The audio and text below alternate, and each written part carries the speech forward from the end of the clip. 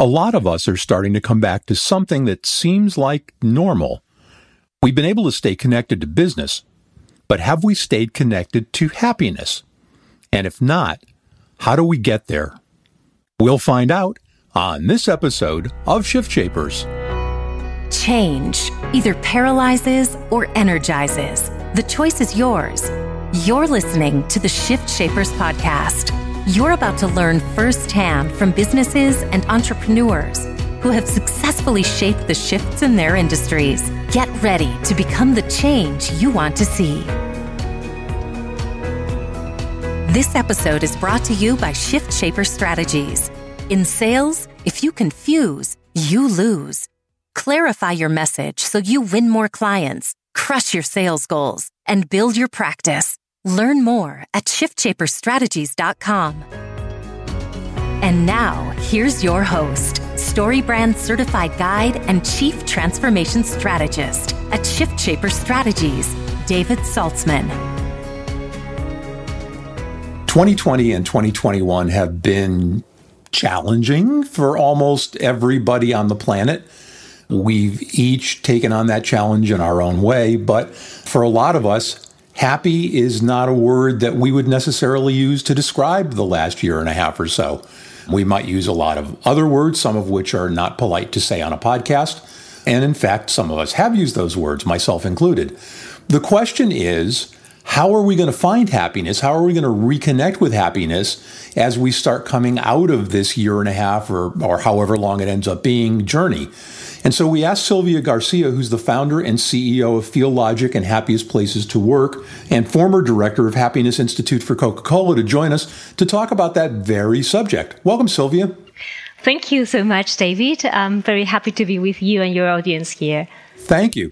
We always try to level set at the beginning of the podcast. Is there a way to define happiness? And it's a great question, David. And there's no a single definition for happiness. The ingredients to a well-lived life and a satisfaction at work are known, but how we combine each of those ingredients to make our own special recipe is different for everybody.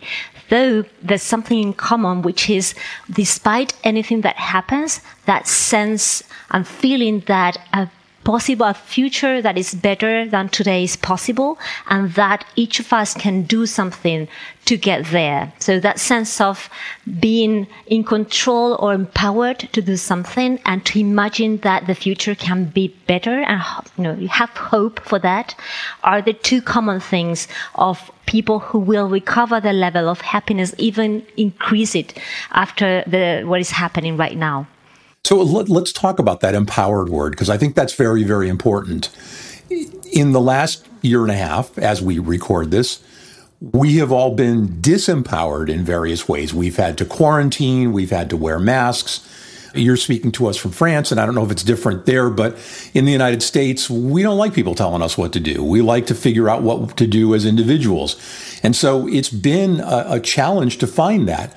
Is the natural course of a human being, once these restrictions start coming off and we get back to whatever passes for a normal life, is the normal state of a human being to go find that empowerment and translate it into happiness? Absolutely, David. And, as you say, we've all noticed it, and nobody likes to be said what to do. And we've had to, for a greater good, we have all to reduce our freedom and take measurements of confinement or different, if you're in different places, but kind of give away some of our freedom and autonomy for a better, greater good than each of us. And we will strive. You can see that people have somehow taken ways of expressing their autonomy, control through creativity. There's been a lot of videos of people creating music, a lot of humor around. That's a way to canalize the creativity, the need to be autonomous and do something on your own that you control when you cannot do it or express it in your normal life. So we've seen an explosion and a growth of a lot of videos and things that people posted that they were not doing before this time. So definitely, and that's something that will always, be there. We always strive to be autonomous and in control, whether it's in our life or at work. So is there actually neuroscience behind this process, or is this just observational science? Well, the science of happiness is a melting pot of many sciences. So there's neuroscience telling us that before any decision really lies emotions, what we feel as human beings. We are driven by our emotions, then we control them, we reflect over them, but many are not, we're not aware of them, and they are powerful drivers of our decisions.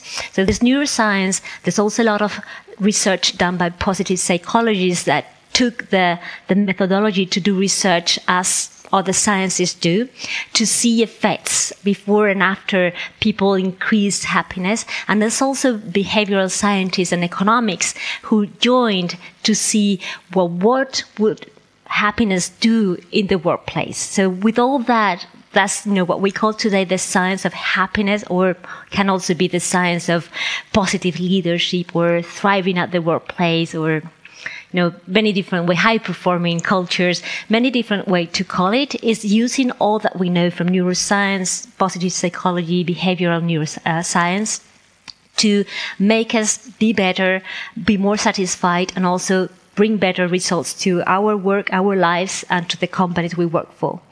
So is it all observational, or are there empirical measurements or objective measurements that you can use?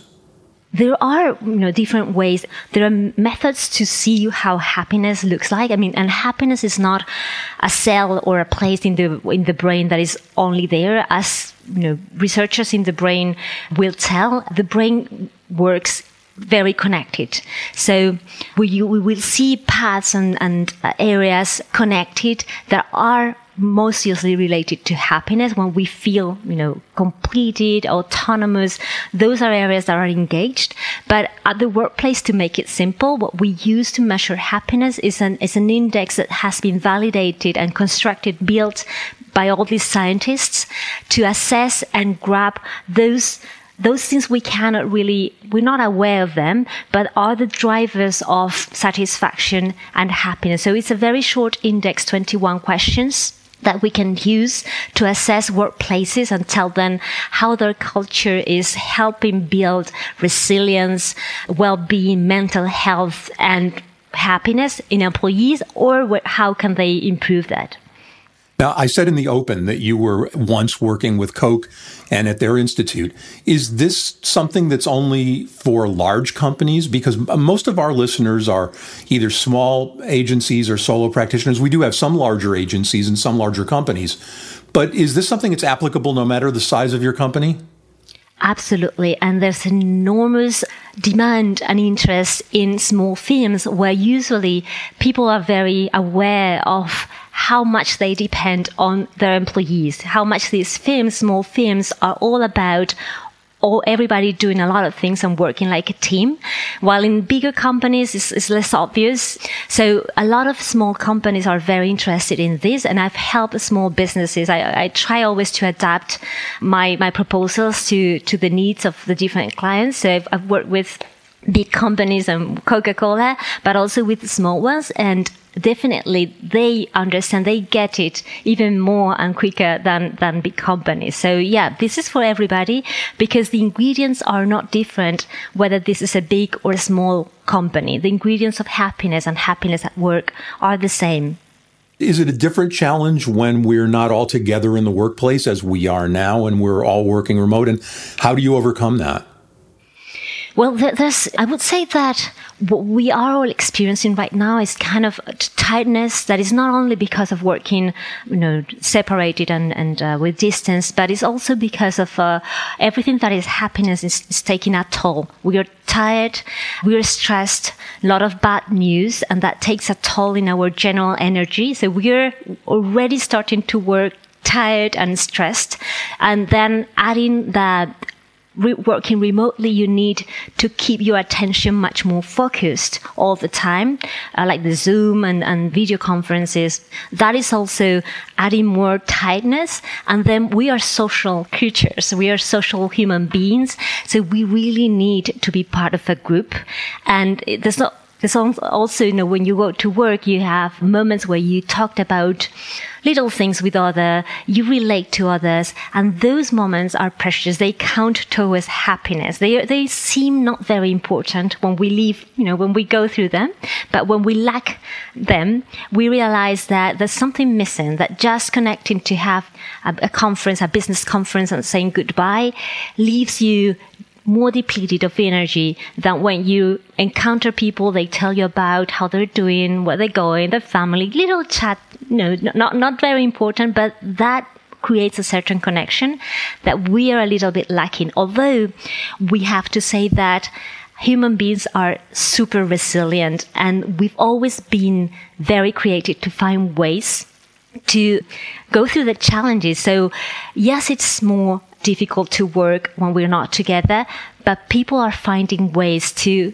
recreate those connections, and people are reconnected to all their friends, all their colleagues. They are reaching out to more time to family and friends to talk more deeply, even, remotely. So yes, there are challenges, but we have to trust to ourselves that we are very resilient and creative, and many people are doing incredible things to keep connected to others. And now, a word from our sponsor. It's a fact. Salespeople and organizations lose opportunities because they don't clearly communicate their value. In today's market, your story is your message. It should be crystal clear, perfectly arranged, and precisely targeted to attract the clients you want. As a certified story brand guide, we use the exclusive SB7 process to create that story and the websites and collateral that deliver it. If your message isn't cutting through the noise, we can help.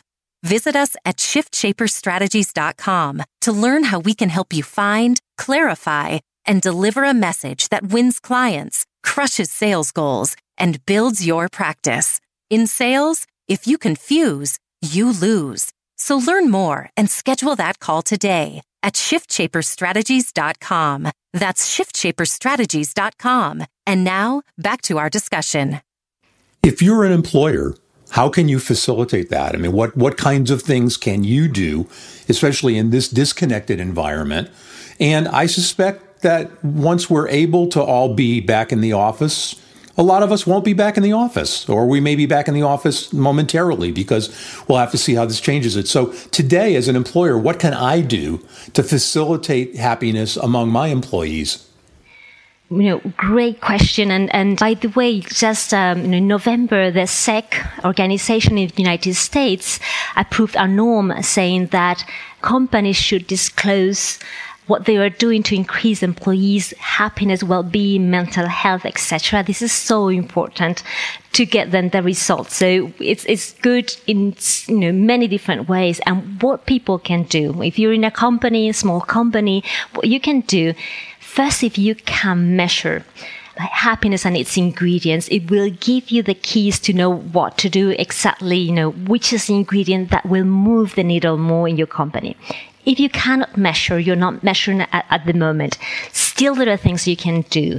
So there are 8 ingredients of happiness at work. I won't have the time to go very deeply in that, but through David, we can share with you a slide, a poster with all the 8 ingredients, so you remind them if you want to. But very quickly, vary each of the ingredients. We get used to anything, even the good things. So in small companies or in big companies, whatever you do for employees, you need to vary. It's like a relationship. You cannot always do the same thing the same day at the same time, because then you won't create the surprise. So you need also to change and create the surprise. But a healthy, thriving, very, high performing culture will use these 8 ingredients, which is first, try to promote healthy engagement, which is mental well-being, physical well-being, balance. So give people the time and the right to rest and to disconnect and recover. That's very important. Give them autonomy and control. What we, with David, we were talking about this at the beginning of the podcast. Very important that people feel that they can do their job their own way, using their personal skills, their attitude. If you look at Southwest airlines, for example, they are extreme example of letting people use who they really are to give you the instructions when in the airplane. Each of them use, their own personal skills, and they make jokes. Others make poetry, whatever. But the job is to deliver the instructions at their moment. So the job is not changing, but the way people feel autonomous using their own skills might be very empowering. So that's the second. If you can find a purpose that makes everybody behind something bigger, that's fantastic. If you're not in a company that it's easy to find out a good purpose for it, you don't feel it or you don't know how to, at least letting people use their own skills is proven to make people feel more purpose. So at least giving this autonomy to people will make them feel more purpose. Then also try to bring some pleasure and value. So little surprises, like the little things that can, like the coffee, brings them something for their coffee as a surprise to a meeting. Another time, tell people to go back home earlier. Create some kind of surprises to bring pleasure and surprises from time to time. Isn't it like any relationship? We like surprises. So sometimes do that. Then also play a lot with recognition. Part of us needed to be in a group is because we need to feel valued. So play on the recognition and do not only recognize the outcome. When things go great and you achieve it, that's great to recognize. But people need to be recognized in the path towards them, the attitudes, their honesty, their ethics. There are also things that you can value before you get to the results. So you also value that journey, and that will be important and help you get to the results earlier and better. And then we have the experiences at work. So make it as simple as you can for people to work. Give them what they need. Take away things that make work more complex, and try to build social support, so that people connect with each other, that they know each other, that they trust each other, that they feel they work in a place where it is safe to speak up and to say where things are wrong or where things are good, that they can share that in a safe space, that they feel the social support around them. And finally, let them or help them grow. We all need to grow. We need challenges to grow. So it's not making things easy. We need big goals, motivating goals, and goals need to be challenging, but help people to grow through the challenges. Those would be the 8 things that companies can do. There are a lot of examples of companies doing great things in each of these components. So that's part of the things that I try to share with all the companies I help, and measure them if you can. And it's not coincidental that those all spell out a mnemonic that is Happiest. Yes. And we'll share that in the show notes. We'll share a document in the show notes so that you can all have that. We've only got a few minutes left. Has technology made it more difficult to be happy, or has it enabled happiness, or both? Very good question. I think it's both. It depends, as anything, it depends on how you use it. So if you use technology to distract yourself all the time, we know that being concentrated on what you do, even if what you do is not pleasant or you don't like it, brings you more happiness and satisfaction, although you would not say it, than being distracted and interrupting, very often what you do. So depends on how you do it. If you use it to distract yourself very much, not. But thanks to technology, we are connecting. We are being able to expand businesses very, quicker than before, to reach out to the people that matters to you and keep connected.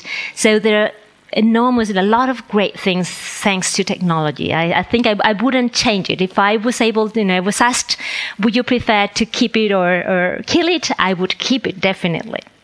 Well, it's certainly good to know that as we come out of the darkness here over time, that our normal mode is to seek happiness, and that for a lot of us, we won't have to do a lot. In point of fact, we may have a lot of it happen. We'll be able to get back together with loved ones and party and go to movies and sporting events and all of that kind of stuff. And those are the things that make us happy. Where do you see the next 6 months or 8 months or a year happening? And we'll wrap up with that question. Well, I think, as you say, I'm optimistic in the sense that I've seen us coming together for a vaccine. I've seen us being responsible for most people. We always see on the news, things that go wrong, but most people have been very responsible, and we've done a global effort to control what's happening. So I'm optimistic that thanks to what we did, thanks to the vaccine, we're going to go back to a place where we can all, travel again, see each other again, be safe again. I don't think we will we will go back exactly to the same life and the same things that we were doing before, because we were not that happy before. I was measuring happiness before this happened, and we were not at the best place. So I hope that we are also learning that there are things that we want to do different. I think people have been able to value more relationships and connect to their the people they care for more deeply. And I think that will continue. We'll continue to do that. And we will value and appreciate more the things we lost. And I hope that lasts. That's a great place to end our conversation today. Silvia Garcia, founder and CEO of Feel Logic and Happiest Places to Work. Silvia, thank you so much for sharing your expertise with our audience. Thank you so much, David, for this opportunity to share with you and your audience, these things about happiness and your nice questions. Thanks so much. The Shift Shapers podcast is a production of Shift Shaper Strategies and may not be reproduced or quoted in whole or in part without our express written permission. Copyright 2020, all rights reserved.